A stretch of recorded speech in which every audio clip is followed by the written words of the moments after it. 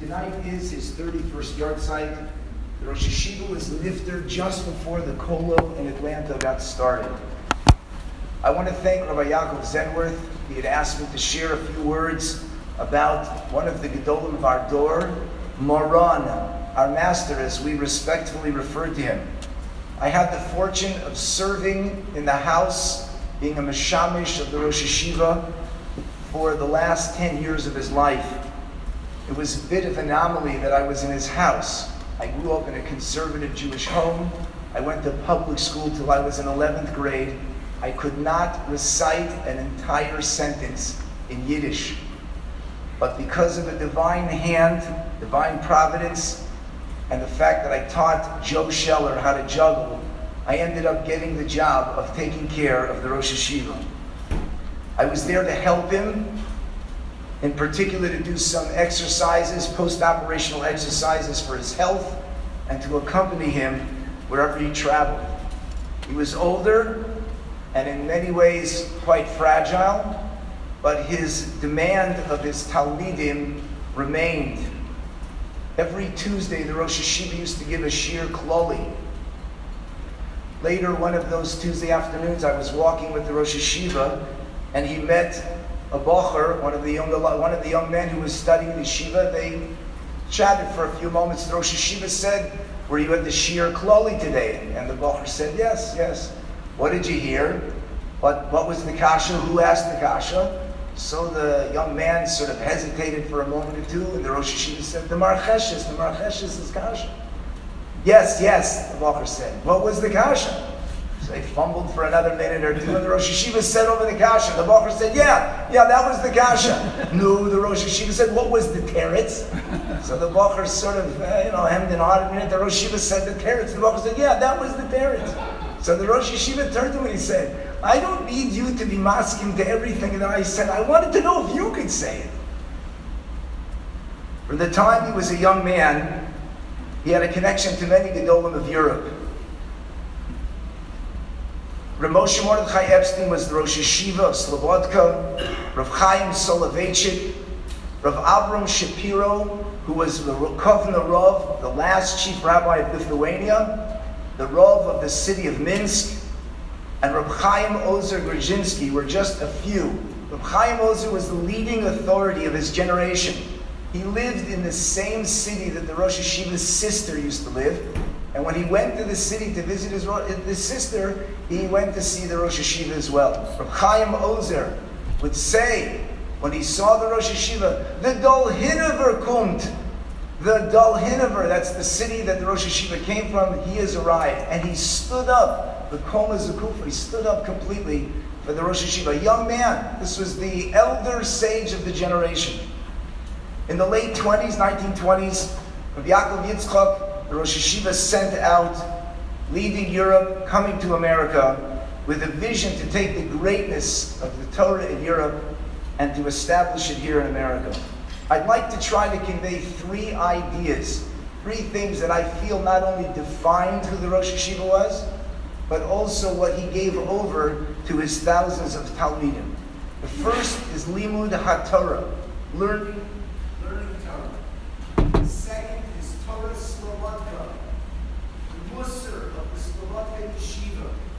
And the third is a sense of Achrayus for Klal Yisrael. Let me address each one of them. Limud HaTorah, every inch of the Rosh Hashiva literally was suffused with Torah learning. It was Limud HaTorah, the learning, Kovod HaTorah, respect for Torah, and the Malchus of Torah, the kingship, the sovereignty, the royalty of Torah. From a very young age, he worked very hard to learn and memorize all of Shas. He was an Ilui, he was a child prodigy. He admitted to being a little bit wild when he was very young because he had to wait for all of the other Talmidim in the Cheder to catch up. Before his bar mitzvah, he already knew Shas pretty much Baal Peh. He knew his proficient in the entire Shas, and he was accepted into Knesset Yisrael, the Slobodka Yeshiva. The Rosh Hashiva of the Yeshiva used to test Rabbi Ruderman every week on various Masechtas. And he used to practice, to review, to go over the Masechtas by walking in the neighborhood, memorizing the Shakla of the various Masechtas. He got to the point where he knew where each and every word in Talmud Bavli was. He could say exactly where it was on the page. During the First World War, Slobodka had to move to a Russian city. I believe it was called Krimichuk. It was not far from the city of Minsk, and the Rosh Yeshiva would walk up and down a main street in Minsk. It was about 12 miles by his estimation, and he would chazer moed going one direction, and chazer noshim coming back the other direction. And then he would say, Nisht, the Mishnayos. Not just Mishnayos. The entire Shakla of those Masechtas. Torah was so much a part of him that when you would meet the Rosh Yeshiva, the first words that would come off his lips are, "Vos lernst du?" What are you learning? Where are you holding and learning? It's not just the opening line for Rosh Yeshiva. This really defined what he wanted to convey to his Talmidim. Where are you holding in learning? That is your life's ambition. That's our life's goal. Everybody has to work, but where are you holding and learning? That was the essential question for life. This was always followed up by a question about the Gemara that the person said they were learning. You could appreciate someone who had been learning and wasn't always reviewing everything and couldn't always talk and learning, so they weren't anxious to engage the Rosh Yeshiva in conversation. It was not uncommon that as the Rosh Yeshiva walked, you saw people running away in various directions because they didn't want to be asked, "What's lernst du?" One time I was actually walking with the Rosh Yeshiva. We bumped into a bacher. He was totally unexpected. We came into the office and he didn't see the Rosh Yeshiva was there. And he was like totally surprised. The Rosh Yeshiva knew us lernst du. So he was just totally caught off guard. He said, "Knisa." And the Rosh Yeshiva screwed up his face. He said, "What's lernst du?" The guy ran and he yelled to me. He says, "I'm doing my laundry. I gotta go." Shas. And all the Rishonim on his fingertips. I had just become frequent in the house of the Rosh Yeshiva in the December time of 1977. And a younger Raman, a very chashuv young Raman, Rav Mordechai Sharatovitz, came in to discuss the wedding date for his upcoming wedding. And they were having difficulties about when they would set the date. So he said, maybe I should just get married on a Asara B'Teves. So the Rosh Yeshiva said, it's a Tosas in Erevin, Mem Vav Beis. It's unbelievable. It's a Tosas. It's like looking for a needle in a haystack. 2 lines in a Tosas that aren't really relevant to the whole conversation. There was a Maisa where somebody got married on a Asara B'Teves, and the shaila was, what do they do with the wine after they make the brachas of the chuppah? He had an uncanny ability to concentrate when he was learning. He became very engrossed in his learning. One of my responsibilities was to oversee a time that the doctor said he needed to exercise on an exercise bike, to move his legs because of the circulation. So he took a sefer, he got on the exercise bike, and he started to pedal for a little bit, and then he started to read. And he slowed down a little bit, and he came to a total halt. And he was so engrossed in his learning. I was just young, what was I supposed to do exactly? So I stood there. 20 minutes later, he took up and he said, "No, genug, it's enough exercise for you."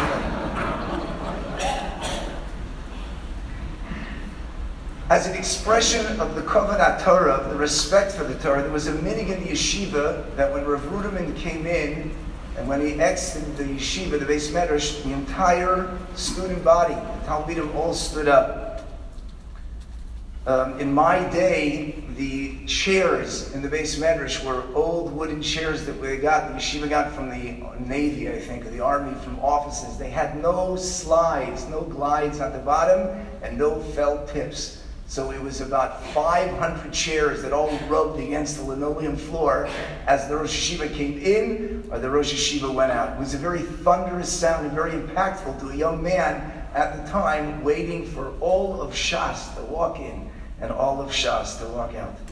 He carried himself very regally as a melech, as a king, not because it was due to him as a person, but because of the Torah that he learned. Very often in the wintertime, he would put on a very beautiful coat, and it had like a rim of material, of fur, and he would put it on, and it made him look almost like a melech. And he would turn to me and say, do you know how old this coat is? He says, it's older than you. It's 50 years old. Simple person he was, but a royal person at the same time. I want to just try to sum up the Rosh Hashiva's chashivas for learning Torah. This comes, it's a paraphrase from his Hakdama, the introduction to his Sefer, the Sefer they wrote called Avodas Levi. He wrote it when he was 25 years old. It's a very beautiful introduction. It's worthwhile reading.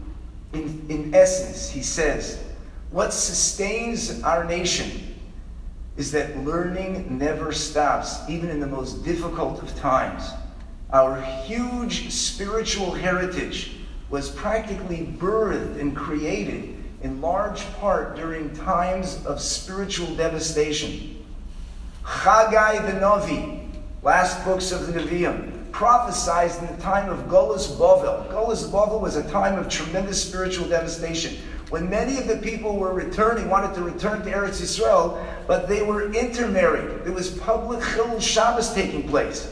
Nevertheless, the Navi describes how he asked Kohanim some very esoteric questions in Hilchas Tumah V'Tara. He said if a person was carrying in their coat a piece of korban, of a flesh that was puzzle, was a piece of korban was puzzle, and it touched his garment touched the loaf of bread touched the nazir. Would the nazir be tameh? And Chagai and Navi tested the Kohanim. The way the Yerushalmi learns, this is in the Hagdama, not the Pashat Pshat and the Psukim, the Yerushalmi learns that the Navi was very impressed with this high spiritual plateau that they were on. Zok the Rosh Hashiva, Klal Yisrael is intermarried. There's public Chilul Shabbos, and the Kohanim are holding and learning to agree that they knew how to answer Revi and Chamishi and Tuma and Tara. That's the nature of Klal Yisrael. That's how we survive. This is the way of life, the life of Torah. If there are those who are unfortunately so far from Torah, those who understand the Torah, that's our lifeline. They shouldn't stop enhancing and honoring the Torah. Presciently for this kolel in Atlanta, the Rosh Hashiva expressed the idea in his Akdama that the Navi knew that the Kohanim were holding at such a high level of Kedusha would have a hashpah on those that were Machal Shabbos and that were intermarrying. The Rosh Hashiva's Mesiras Nefesh for learning was ever present. He told me that a few days after his marriage, the Rebbetzin got food poisoning. The doctor told him she only had a few days to live, maybe a week to live. Could you imagine? He just got married. He didn't have parents that were there at the chasana. He was married off by the Rosh Hashiva. You can imagine the emotional, mental drain. Just got married, and now he said his wife is about to die. He threw himself into his learning while they were waiting for results. And mitoch the tsar, he was machadish what is now Siman Dalet in the Sefer Avodas Levi. It's one of the most complex pieces in the Sefer that he did in the midst of the emotional, mental pain that he was suffering right after his marriage. Baruch Hashem, the Rebbetzin recovered. Let me address for a moment Torah Slobodka. What the Masorah that the Rosh Hashiva got from his Mashgiach, his Rebbe, Rav Nosson Tzvi Finkel, the Alter of Slobodka. The Alter was a Talmud of the Alter of Kelm, himself was a Talmud of the founder of the Musar movement, Rabbi Yisrael Salanter. The Alter was very medactic and calculated in his every movement. From the Seder that he had in learning, I was learning how he organized his learning to how he comported himself. He oversaw every aspect of the Talmidim's lives. His influence was incomparable. Counted amongst his Talmidim are at least 10 Rosh Hashivas of the next generation. Such manhigim as Rav Hutner Zichron Levroch of Chaim Berlin, Rav Aaron Kotler Zichron Levroch of Lakewood, Rav Yaakov Kamenetsky Zichron Levroch of Torah V'das, Rabbi Eliezer Yehuda Finkel, his own son of the Mir, Rav David Leibowitz Zichron Levroch of Chavetz Chaim, and Rav Ruderman Zichron Levroch of Ner Yisrael. Rav Ruderman described his relationship with the Alter as a father to his son. The main emphasis of the Alter Slobodka's teachings was the Gadlus Ha'adam, the greatness of a human being. As the Yiddish expression is, der Greicher Mensch. We are, human being, is a unique Birya, creation of the Ribono Shel Olam. Even the Malachim thought was like God, God's self. L'chasreil ma'at me'elokim. A Ben Torah's behavior, therefore, should reflect that Kedusha and loftiness. It should be evaluated and weighed based on the Torah's sensitivities. Sometimes that is very inconsistent with what people think makes sense. When the Rosh Yeshiva arrived in Slobodka, he was a very young man, they gave him a roommate. And the Alter of Slobodka felt that the roommate was not going to be a good influence on him. I think I know who the roommate was. I'm not 100% sure. I recall the Rosh Yeshiva said there was a Yid, Shaul Lieberman, who eventually became the head of the rabbinic department, the Talmud department in Jewish Theological Seminary. He was a Veltz Talmud Chacham, but the Alter was concerned about the influence. So the Alter took the Rosh Yeshiva into his own home, and he put him up in his library, slept in his library every night for years.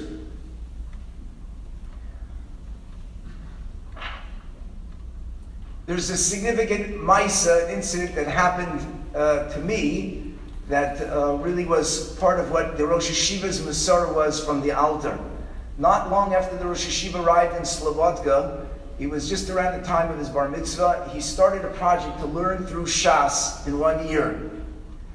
And about halfway through the project, the Alter of Slobodka received a letter that his father, the Rosh Yeshiva's father, Yehuda Leib, had passed away. So the Alter decided that even though the Rosh Yeshiva was the only boy in the family and the only one who had the chiyuv to say Kaddish, he didn't tell him for 6 months until he finished Shas, because he felt the schus of his learning Torah was greater than the reciting of Kaddish. Many years later, 1980, my mother passed away, and I went to visit the Rosh Yeshiva at lunchtime at Mount Sinai Hospital. Around 2 o'clock, I wanted to get into the car, drive back, because I had a daven from the Omen and say Kaddish. And I was sort of preparing myself to leave, and the Rosh Yeshiva asked, "Where are you going?" So I said, "Well, somebody is coming, I have to get back to the yeshiva, I have to say Kaddish for my mother." So he stopped me and he said, "How do you know that it's not more important for you to stay here and take care of me than it is to go to recite Kaddish?" I didn't recite Kaddish that way. That day I stayed with the Rosh Yeshiva. When I was in the yeshiva, I had a hard time balancing between learning, taking care of my personal needs, and trying to respond to all the people that were asking for help, for chesed, whatever it was. The Rosh Yeshiva often repeated to me a phrase. This almost sounds like a Hasidic Torah, a Hasidic shtickle of Torah, but he said, "Umosar ha'adam min ha'behema ayin." Pashut Pshat means that if a person sins, there's no difference between an animal and a person. But he used the phrase, "Umosar ha'adam min ha'behema," and a human being can do more than animal ayin, because he can say no. One last story just to reflect the Musar that came from Slobodka. The Rosh Yeshiva, the present Rosh Yeshiva of Ner Yisrael is Rav Aaron Feldman, and he had graduated from TA in Baltimore and came to the yeshiva, to Ner Yisrael. And the Hanholet suggested that they put him in the same shir as his older brother, Rav Emanuel Feldman, our Rabbi Emeritus. And Rav Aaron Feldman felt very uncomfortable about that, and he came to the Rosh Yeshiva for advice. So the Rosh Yeshiva told him that the Alter used to say over, Moshe Rabbeinu was asked to take Yidden out of Mitzrayim. And he argued with Ribbon Shalom for 6 days.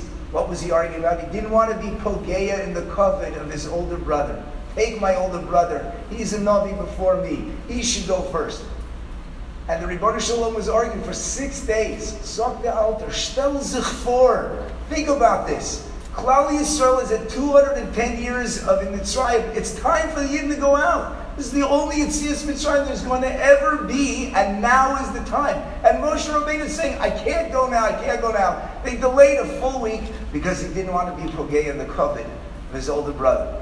That is what the Rosh Yeshiva told Rav Aaron Feldman, and that's how he conducted himself.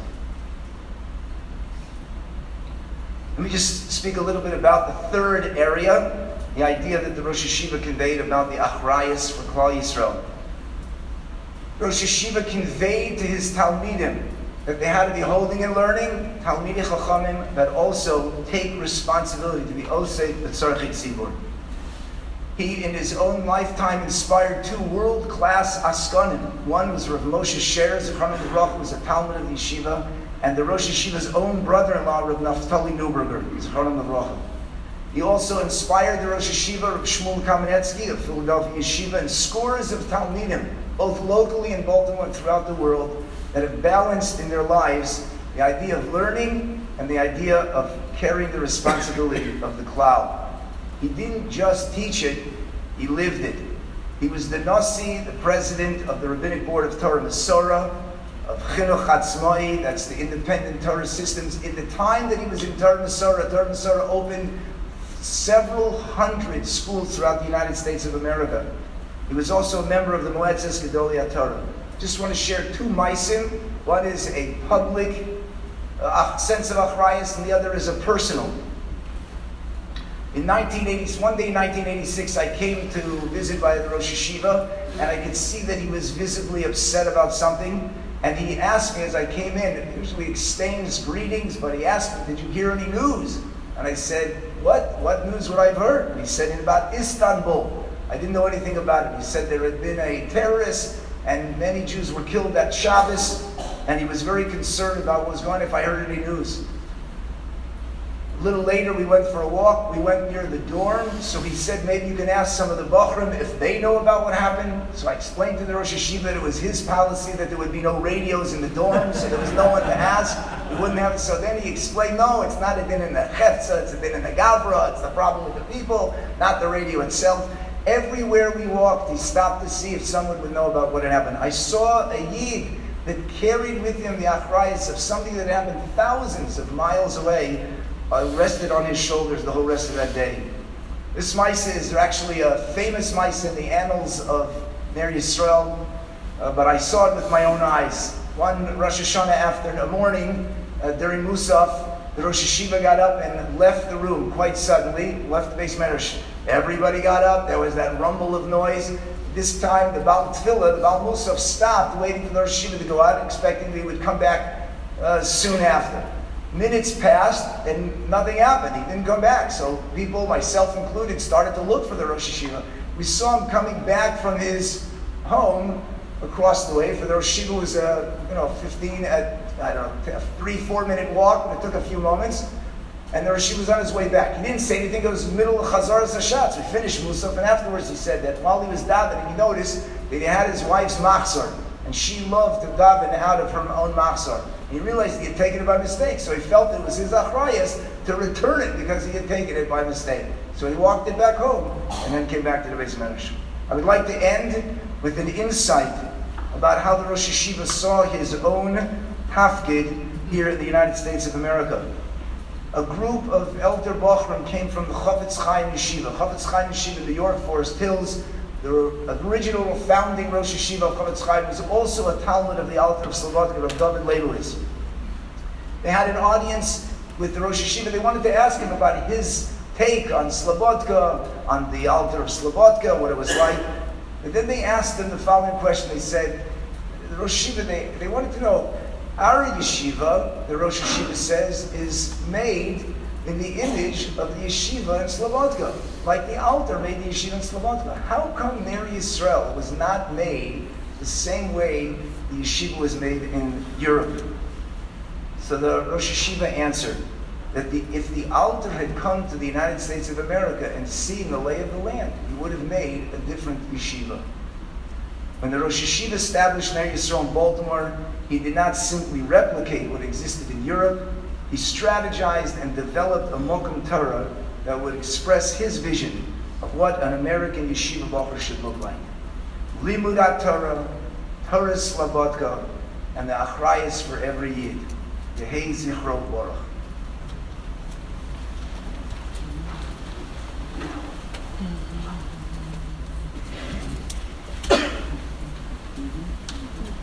Rabbi Silverman for really a wonderful job in recreating critical aspects of the Rosh Yeshiva. Just to pause for a moment to create a context for what we're trying to do here. Why is this important? What's the point of hearing that the Rosh Yeshiva, Rav Ruderman Zatzal, was a Gadol Yisrael? What's the point of hearing these stories? What's the point of talking about Rav Weinberg? So first of all, practically for Atlanta, Georgia, very significant. and that my father, for example, is a Muslim of Rav Ruderman. They were very close as a bacher. My father tells me that the practice in the Beis Medrash was that if they got a little tired and they weren't able to learn, that they would leave the Beis Medrash and go into the Rosh Yeshiva's office to discuss the issues of the day. The Rosh Yeshiva was obviously, besides his, as Rabbi Silverman indicated, besides his immersion in Talmud Torah Yom V'Layla, he was also fascinated and fascinating about the issues of the day. And so they would take a 5 or 10 minute break, talk to him, and then he would chase them back into the Beis Medrash. To reinforce what Rabbi Silverman said about Rav Ruderman and what are you learning? In the summers, we as a family would visit Baltimore because my father's parents, Aleim Shalom, lived in Baltimore. And when we were there, my father would naturally take me and my brothers to visit Rosh Shiva. When we came back from Eretz Yisrael, it was right around my bar mitzvah. It was the first year that I had actually learned Gemara. Rosh Shiva immediately gave me a miniature bechina on Maseches Bava Kama. And I was amazed. I answered every question that he asked. And I was actually able to tell him the maskan of the Machlekes Rav Yochanan Reish Lakish Eishim Pitzia, Shem Amono, and I was able to tell him what daf it was on. He was blown away. When I got engaged, Rosh Shiva says to me, when I knew this was coming, he said, I remember when you came back from Eretz Yisrael, you knew Maseches Bava Kama backwards and forwards. And I said, that's right, and that's the last Masechta I ever learned.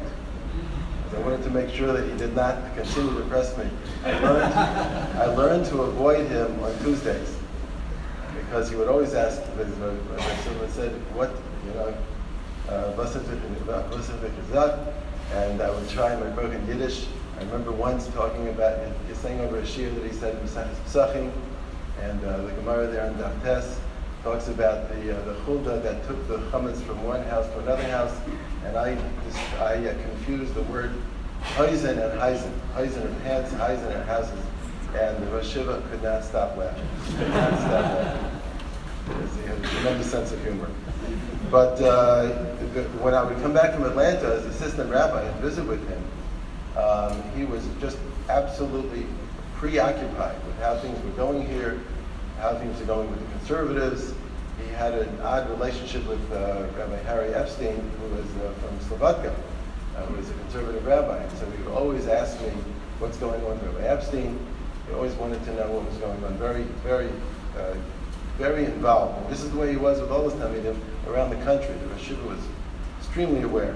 So we in Atlanta are beneficiaries of his teaching, of Rav Weinberg's teachings.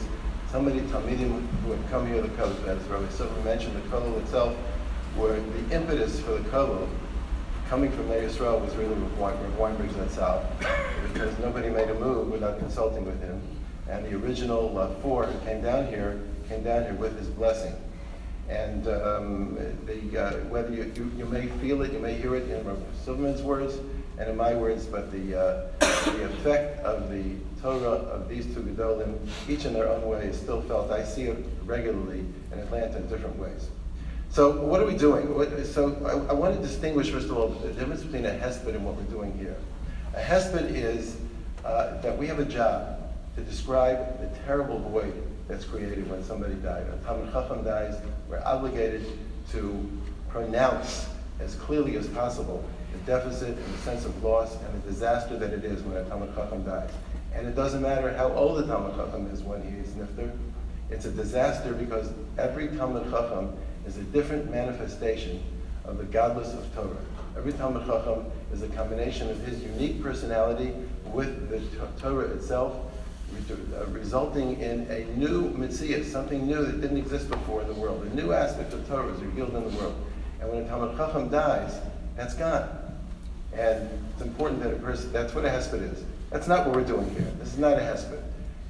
What we're doing here is actually trying to notice different aspects of the Torah that are brought into the world by these Talmidei Chachamim. Talmid Chacham is like discovers a new every Talmid Chacham discovers like a new continent, literally a new continent. And when he dies, we want to make sure that that continent still stays on the map. Therefore, it's our job to recreate as much as we can of the Talmid Chacham, because then we still have shaykhus to that aspect of the Torah of the Talmid Chacham. There's also another aspect. Torah advises us that we have to be exceedingly careful about forgetting the words of the Torah. A Talmid Chacham, once he passes, there's a danger that his Torah will evaporate unless we keep it alive. And therefore it's important for us to reinforce, to review, to remember, not because we want to realize, Baruch Hashem, we had a schus of learning with him, from him, but because we want to keep his Torah alive so that we can actually, so that the Torah itself that was brought into the world by that unique combination of Torah and Talmid Chacham is still here. The goal in biographies of Talmidei Chachamim is never just to have memories, but also the value is that we're inspired to see what the Torah does to a person. In other words, these Talmidei Chachamim weren't born this way. They became this way by immersion in Torah, by hasmada, and not only hasmada in terms of hours, day and night, but by consistency, meaning that they practiced again and again and again, and the Torah became a part of them. When I say practice, I don't mean the halacha. I mean they practiced their approach over and over until it became a part of them, until they grew from it, and the Torah was expressed through them in an even more powerful way. So that's what we're doing here tonight, to be able to absorb some of that. Rav Weinberg had, first of all, speaking about Talmidei Chachamim, and I want to tell you, I'm speaking tonight as a Talmud, not as a son-in-law. Meaning that which I saw as a son-in-law, I keep separate. Not that it's private, I'm glad to share it.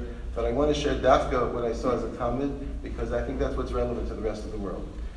I was amazed at his reverence for Talmidei Chachamim. The reason I was amazed is because when you would tell over a Maisa from a Talmid Chacham, first of all, he would listen attentively, and when the Maisa rang true, he would almost begin to cry. There was an emotional response from the beauty of the Maisa to see how a Talmid Chacham behaved. But I was amazed because you can almost never get a Maisa through without him saying that it's impossible that the Maisa happened. Because he would say, hear what the issue is. He couldn't have responded that way. If he responded that way, he'd be a Rasha. And then he'd explain why that response would be inappropriate. And it bothered him very much that people repeat thoughtlessly Maisim of Talmidei Chachamim, acting as if they admired what they were saying, when he would point out that that's the Torah, is the Torah of Chachma. The Torah is the Torah of thought. And so it was very difficult. We held our breath when somebody would tell over a Maisa. But when he actually heard it and received it, he would mamish be Murray Demos. He would be and he had an expression, Kedai to be born to hear a Maisa like that he would say. Because from that he would see the godless of Torah. So he had tremendous respect and reverence for Talmidei Chachamim. The thing that I got from him is that the sugya that you're dealing with speaks to you. That you can actually hear what the Torah is saying. You, not somebody else to tell you what the Torah is saying, but you as the Talmud, you as a Jew, can actually hear it. If you're willing to do the work, you actually can hear it. This is a very important lesson, and it sounds so simple, but it's not so obvious, especially when you go through yeshiva, because you are in touch with Talmidei Chachamim of huge proportions, with unbelievable minds, and it's very easy to believe that the real Torah can only be had by somebody with that mind, with that background, who knows all Shas, who's able to write a sefer at age 18 on Kachim, and everybody else is just an imitation Talmud of Torah.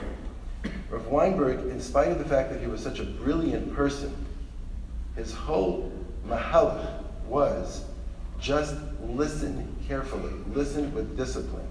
Hear what the pasuk is saying. Hear the sugya. Think it through. Allow it to speak. Don't impose your own mind or your own preconceived notions, your ideas of how it's going to go because you learned this last year, or you heard this parsha last year, or you went through this Rama before, or because you learned this Masechta 2 years ago, and you heard this fantastic shir, and therefore you already know, and now you're just reviewing to refresh. With him, it was everything was fresh. Everything was as if he had never seen it before. We wise guy Talmidim, 19 and 20 years old, we used to make fun of it. We used to make fun of the fact, I don't understand. How long has he been Rosh Hashiva? Why is he going through this Rashi as if he never saw it? Why is he speaking out Tosfos Teretz as if he didn't see Tosfos, right? And we didn't understand that he was teaching us how to think through line by line. And he gave us, therefore, the ability. I know that many of us left the Beis Medrash, so to speak, with the awareness that the Torah belonged to us. We weren't hopelessly lost without Rosh Yeshiva or without a Rebbe or without whoever it was that we admired, because if we worked hard and if we listened, we had hope. That was a very important yesod with him. The irony is that he was a man of such brilliance, and I always felt, this is just my interpretation, but I always felt that a person of such brilliance, to be mitzamtzem himself, to limit himself, not to say a fantastic teretz on a Rambam that everybody would be overwhelmed by, because it wasn't forced by the words of the Rambam, a Rebbe. It wasn't forced by the logic of the Rambam. It wasn't forced by the Seder of the Rambam. It wasn't forced by the nuances of the halachas of the Rambam. That was an amazing thing. That was true avdos. It was true loyalty and devotion to Torah Hashem. These are the words of HaKadosh Baruch Hu. I can't say things loosely, even if they will be impressive, and even if they will solve all the problems in the sugya, if I'm not forced to say it. So the discipline involved was a discipline of someone who was approaching Torah Hashem. It's a Torah of HaKadosh Baruch Hu. The Rebbeinu Shalom deserves to say what he's saying without me imposing my ideas on what he's saying, even though it would be really interesting to pursue those ideas. It was an amazing thing. So much so that there were many, many achronim that the Rosh Yeshiva didn't mind arguing with those achronim. As a matter of fact, I was learning with him one afternoon, and we saw a certain achron. I won't mention it because my memory may not be faulty. And he didn't understand the achron's kasha. Didn't understand. Didn't make any sense. The way we're learning is not a kasha. Not only is it not a kasha, he missed the entire point. And then he spent the next hour telling me which achron I should worry about. If I have a teretz to his kasha, it should bother me. And if I have a teretz to this achron's kasha, it shouldn't bother me. And he went through a whole list of which achronim, it was an amazing thing. And of course, in Kveger, that he had, I remember where it was. He had a teretz or the Kveger's kasha. The Kveger asked the kasha and believes with the tzarech iyun gadol, which is the ultimate. Tzarech iyun gadol by the Kveger is like he's explored every possible answer and he has no answer. But Weinberg had an answer, and he was so agitated that he had an answer. He wasn't happy that he didn't answer. It aggravated him because he knew he must be wrong, because Reb Kveger had to be right. Reb Kveger said tzarech iyun gadol, and he couldn't understand it. And with Maj, this is a tremendous lesson. It wasn't just the sugyas that way. It was the sugya of life that way as well. He was a person who did not impose on a situation what he wanted to see, or what you would expect to see, or what the world would expect to see. And he was somebody who eschewed the concept of principle. I've repeated this many times because of the lack, it stays with me until this day. It's a very dangerous thing if it's not applied properly. But he once told me, when I was discussing a problem with him, and he told me an approach, and I said, but Rebbe, he says it's a matter of principle. And he said to me, grabbed my arm, and he said, if anyone ever tells you it's a matter of principle, run the other way. Because to him, principle means I'm following a formula, I'm not thinking through, I haven't asked myself what HaKadosh Baruch Hu wants in this situation today. I'm just following it's dogma. It's dogma. It's very from dogma, but it's dogma. And that he didn't appreciate. He felt that you had to hear what was going on. There are many questions. Sometimes he would change his answer dramatically based on how the question was asked, because he listened.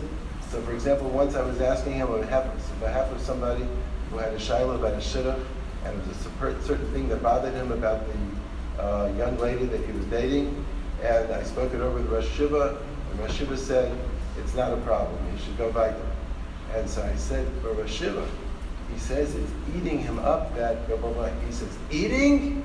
Eating is a different story. Tell him he should not continue.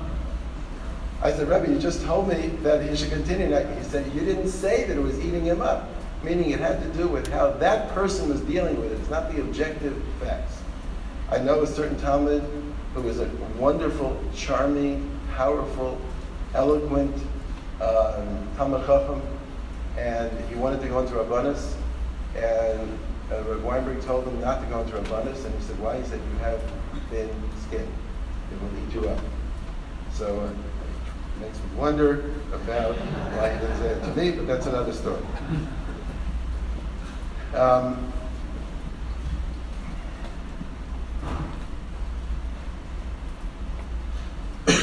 There was once a case, he told me once, that there was a case in a certain city. The details are not important, and anybody who's listening to this live or on tape should not learn anything from it other than the point I'm making. But it's kedai to repeat it. To give an example of how principles didn't guide him, thoughtfulness guided him.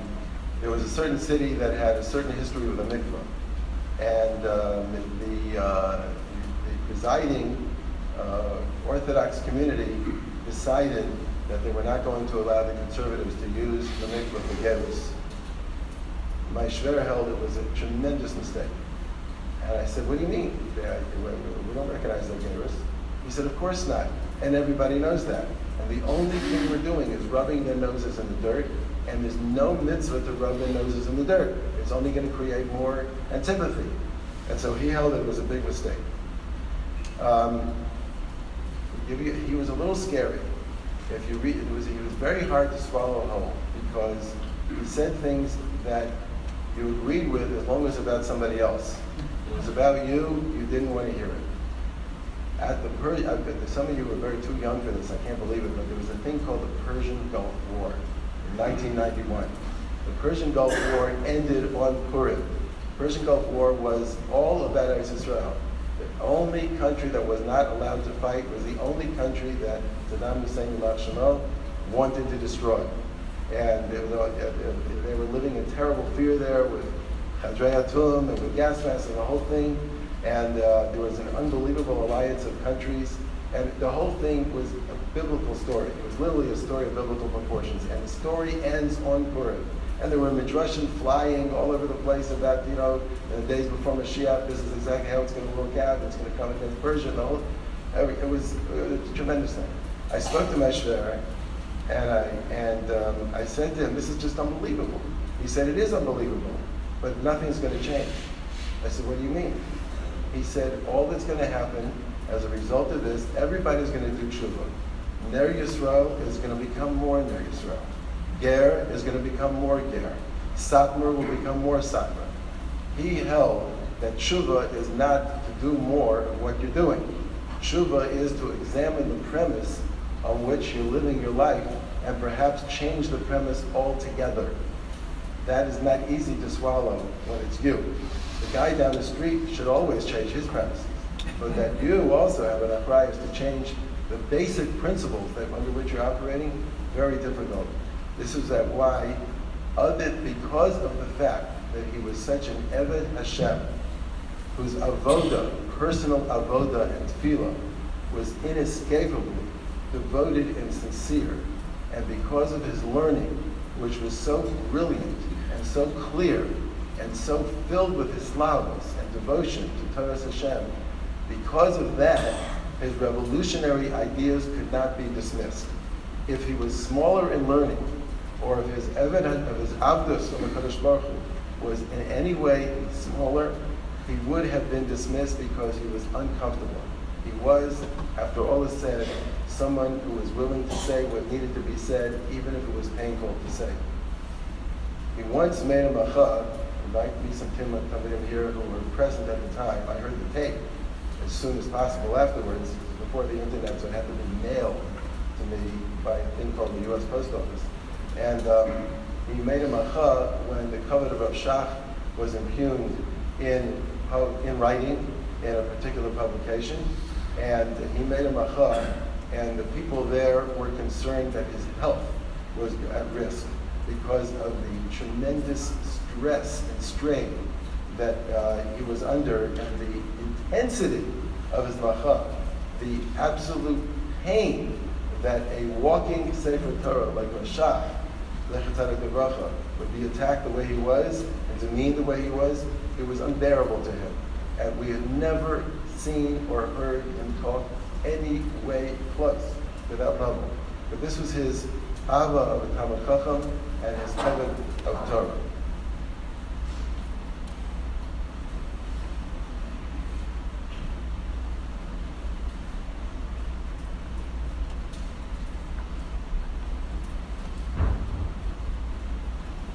What can we take from him? What can we take in a couple of minutes before we have left? One is the Torah belongs to us. As I said before, the Torah is ours. It's not somebody else's. Kadosh Baruch Hu is talking to me. He's not talking to him to talk to me. He's talking to me, which means we have an obligation to learn Torah and to listen to the words of Torah and to understand it to the best of our ability. And our responsibility is to develop ourselves as Talmidim of Kadosh Baruch Hu, obviously through being Talmidim of other people who are greater than us, but obviously to develop ourselves to be masters of the Torah. Which leads to the second thing. There's a thing called the entire Torah. In other words, he taught what the Rambam taught, that the Torah has a beginning and an end, and it's our job to know it. So it's not just a question of holding in learning, but it's actually a responsibility of every Jew to know the words of God from beginning to end. And there's a defined beginning and a defined end, both in Torah Shabbat and in Torah Shebaal Peh. It's an important lesson that he left us. Another important lesson. Chumash is the basic building block of our Amunah. That from reading Chumash, from listening to the Psukim, from being medayik in the Psukim, one can get basic yisodos of Amunah and basic yisodos of what it means to be a Jew. I'll give you a very quick example of simply reading a pasuk and building out a whole thing. Kadosh Baruch Hu says, can I cover up from Abraham what they're going to do is stone? Abraham is going to be it's going to be a great nation. So then HaKadosh Baruch Hu tells him what he's going to do. And Abraham Avinu says, Abraham Avinu says, God forbid, you're going to do this? This is not justice. So the kasha is, Abraham Avinu thinks that HaKadosh Baruch Hu, who is Tzur Tamim Pala, was not going to be able to do justice. How could he say such a thing to HaKadosh Baruch Hu? The Teretz says, Abraham Avinu understood from HaKadosh Baruch Hu, when HaKadosh Baruch Hu says, Erdana, I'm going to come down, and I'm going to see HaKatzah Ba'ilai, I'm going to assess them, and I'm talking to you, Abraham Avinu, I'm asking the Beis Din Shel Mata to actually enter into a judgment. Abraham Avinu is arguing with the Kadosh Baruch Hu, not that your justice is not good, but through the eyes of a Beis Din Shel Mata, it's not proper. No human court can do this, and that's what Abraham Avinu was arguing. This, he says, is the beginning of HaKadosh Baruch Hu actually building out the koach of a Beis Din Shel Mata, that the Kadosh Baruch Hu will actually follow the Beis Din down here. And he pointed out that the Torah says that the schus of the Beis Din Shel Mata is not the tzidkus of Klal Yisrael, it's not Avraham Avinu's Avos Hashem, it's not Avraham Avinu's Yiras Hashem. It's because he's Avram Hayo Yehiyel Gadol Tzimbarad, because he's going to be a great nation. Meaning because he's Klal Yisrael, because Klal Yisrael is going to be the source of the world. Therefore, there's going to be a concept that I, HaKadosh Baruch Hu, am going to follow Beis Din Shel Mata. This he gets his stuff from reading Psukim before he got to the Chazal, before he got the Mefarshim, just reading the Psukim and following the Yukim. So there's more there. But this is just, I picked at random one example of how Chumash itself he turned it into a basic building block. Rosh Shiva's Yahrzeit is Shavasar B'Tammuz, and we always felt that the Shviras Haluchos obviously is Shavasar B'Tammuz, and obviously 19 years later, it's the loss, the pain of the loss, the rawness of the loss is no longer with us. But Rosh Shiva was taken from us in the prime of his life. We all felt that he had still not reached his peak accomplishment. There was still thousands of Talmidim to reach. There was still tremendous motivation to be had. There was still Eish HaTorahs to be created, because as Rav Noach Zatzal would say all the time, Eish HaTorah is a product of his brother Rebbe's inspiration, and there was so much more to be had, so much more encouragement, so much more clarity, so much more birur and Torah, and it was taken away from us. Shviras Haluchos. we felt that we weren't zocheh, that somehow Kadosh Baruch Hu had taken away from us that which could have been had we been zocheh.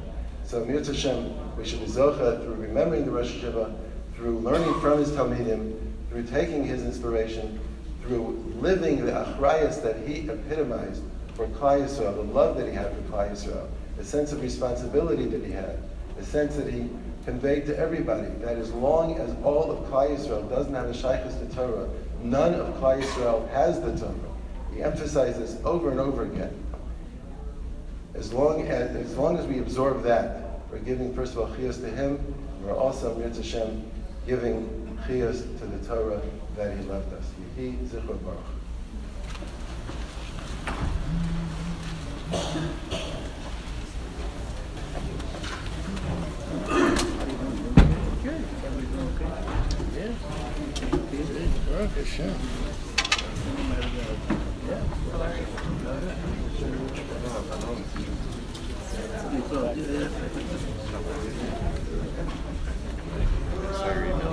Back to tomorrow. Run the stats. You're my kasha. It's great. Like, I don't know, like, are we good? Are we bad? I don't know, Right. To compare it against.